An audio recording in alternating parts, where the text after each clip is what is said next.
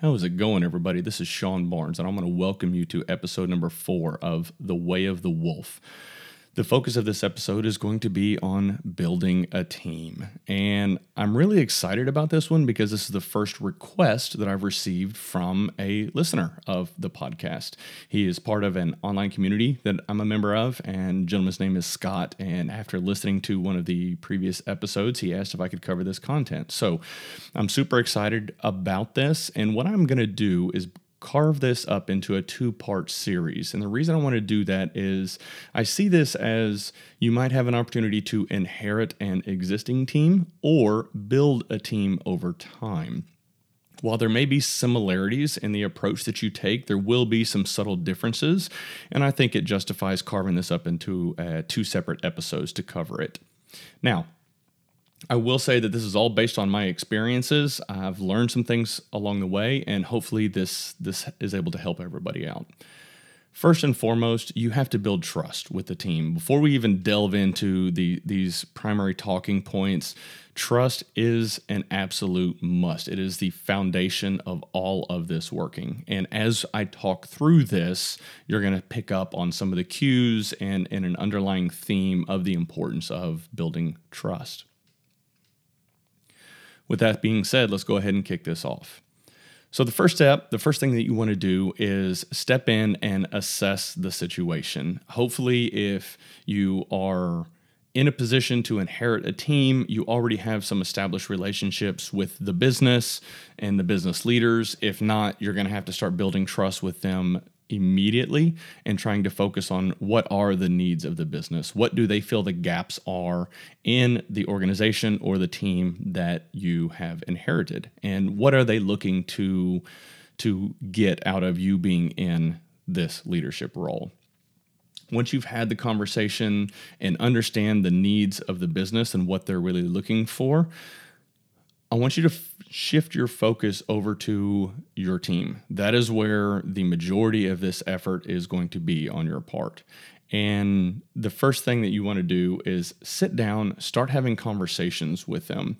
I realize that in today's climate, it's difficult to have in-person, face-to-face meetings. So if you're not able to do that, use video chat, virtual calls, things like that to try to ensure that you're able to read each other's facial expressions and get a sense of where people's heads are at. It's just so much easier to be able to read people's expressions whenever you're face-to-face or on video call. But what you want to do is focus on learning the strengths and passions of the individuals on the team. So how do we do that? You sit down, you have conversations with them, you get to know them as an individual, and you figure out what are their life goals, their career goals, and things like that. And when you have these conversations, you're going to learn a tremendous amount about all of the individuals on your team, and you're going to start that process of building trust with them. Once you've had conversations with all the members of the team, what I like to do is actually send a survey out with some key questions where you can actually have hard data to start building your plan and figuring out who goes where, what area do these individuals want to focus on. And I'm going to talk through just a quick example and my experience of doing this in the past. So I was part of an IT organization. Our company had merged with 4 other large companies. And we sent out this survey and identified that even though I had 3 other peers that were in the exact same role that I was doing at the time for their organizations, they actually didn't really want to be in that role long term. One of them had a passion around project management, and another really cared more about the application side of things and not so much the infrastructure.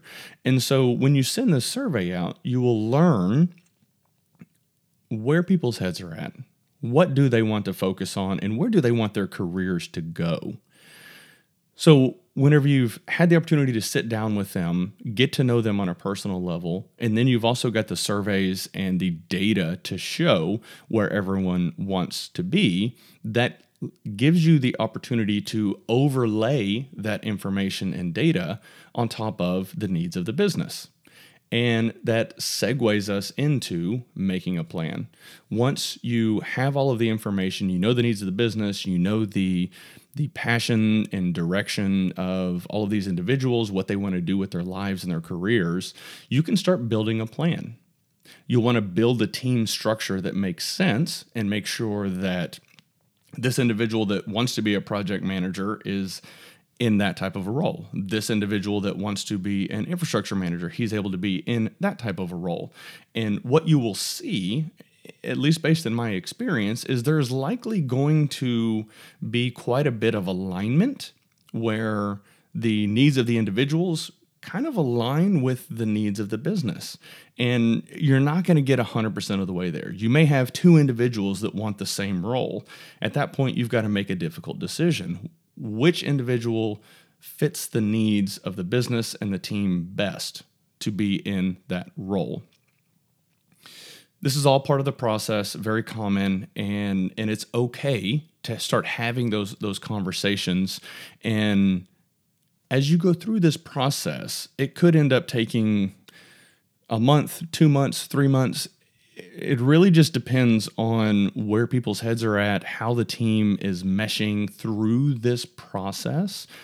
But you will eventually find what makes the most sense. And again, you're not going to get 100% of the way there. The way I see it, if you can get 80 to 90% of the members of the team to where they're happy and thrilled and excited to be in the role that they're going to be in, then you're going to call it a win. You may have one or two individuals that are not happy and that may struggle with the new structure of the team, but you can manage through those. There's some tricks on how to best manage through those, which I'll cover in other episodes. But for the focus of this one, once you have this plan and the team structure, you want to start focusing on, okay, how do I execute this plan? How do I put these steps in place so that we can start moving forward and supporting the business? And whenever you look at this plan and your org structure for your team and start laying out projects that will support the business and operations, again, trust is going to be key to success on this. And once you have the plan in place, it is paramount that you follow the plan. Now, there will be times when you have to pivot and tweak and adjust, but as long as the plan is set, and I'm going to use an example. Let's just say, hey guys, we're going to go north. As long as you're going north, you can veer off to the left just a little bit, veer off to the right. As long as you continue to head in that direction that makes the most sense for the team and the business, that's the valuable part. That's what's the most important to ensuring the success of this team. You have to keep moving forward. Realistically, that's really what this comes down to, is don't find yourself in a situation where you end up getting gridlocked and aren't sure what to do. You have to make a decision. And if you make a mistake, that's perfectly okay and very normal. But keep moving forward. And if you make a mistake, again, just pivot, make another decision, and then keep moving forward. Now that we've covered those different topics, I want to pivot just a little bit to talk through some tools that could potentially help you out through this process.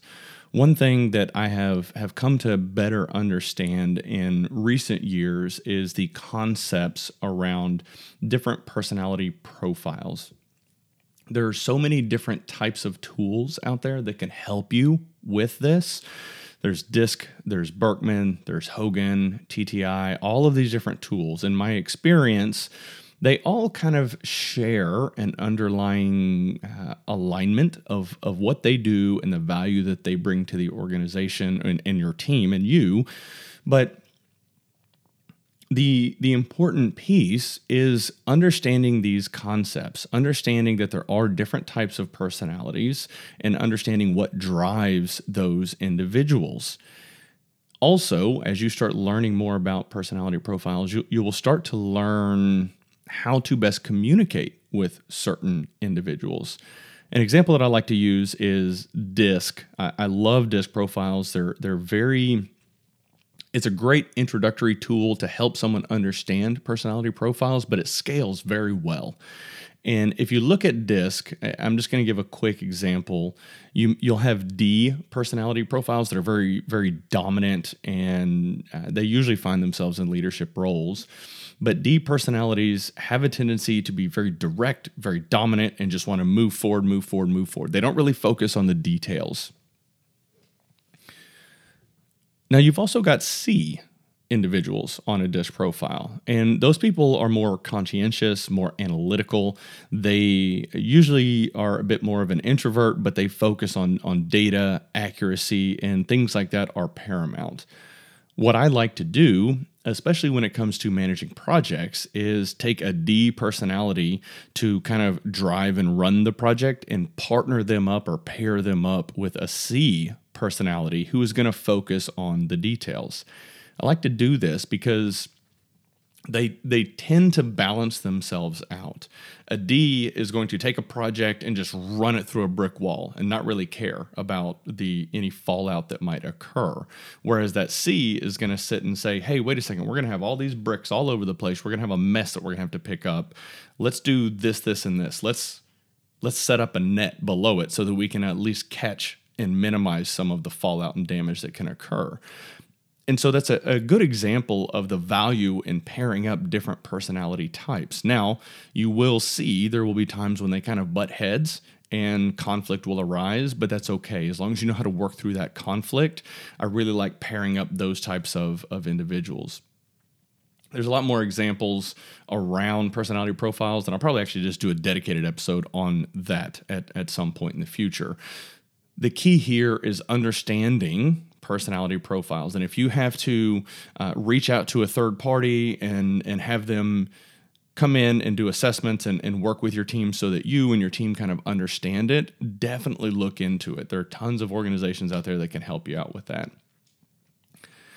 Another thing that I like to do is there's a book called 5 Dysfunctions of a Team. And there are companies that will do workshops with you and your team on it. But I want you to envision a pyramid. And at the very base and foundation, the first level is trust. You have to have trust in a team, an organization. That has to be your foundation. Before anything else can occur, you've got to have that. A lack of trust and everything will crumble. The next level up in the pyramid will be conflict, or a fear of conflict. You can't have a team or an organization that is fearful of conflict for fear of what may end up coming of the conversation. Because, at the end of the day, you've got to be able to work through any challenges, and there's a reason why that's right above trust, because you've got to have that trust before you can navigate those waters and work through issues with conflict. The next layer up is going to be commitment. And this is something that you've got to get the buy-in from everybody on the team. You have to understand where their heads are at, and they have to know that you're committed to them just as much as they're committed to you and the organization. The next level up is going to be accountability. This one, I can't stress the importance of accountability as well. I know that this is a tiered approach in a pyramid, but accountability, it does kind of help set the tone and help set the direction of the culture, because if there is a lack of accountability, that can create a lot of issues in an organization. So you want to make sure that you can focus on accountability. Now, when you layer all of this stuff up, the very tip top of the pyramid is going to be results. Once you have all of these layers in place, you will see results. And I can attest to this. I've gone through this process with a few of my teams in the past. And once you go through a workshop like this, read the book, get everyone on the same page, you will end up seeing results. And it's an incredible tool. Highly recommend the book if you have the opportunity to read it. So, in closing, there's a few things that I want all of you to remember. First and foremost, you've got to have trust. That is going to be the key to success of you stepping into this role. When you look at the 3 steps that I discussed, you're going to have assessing the situation, making a plan, and following the plan. those are going to be the key areas that you want to focus on.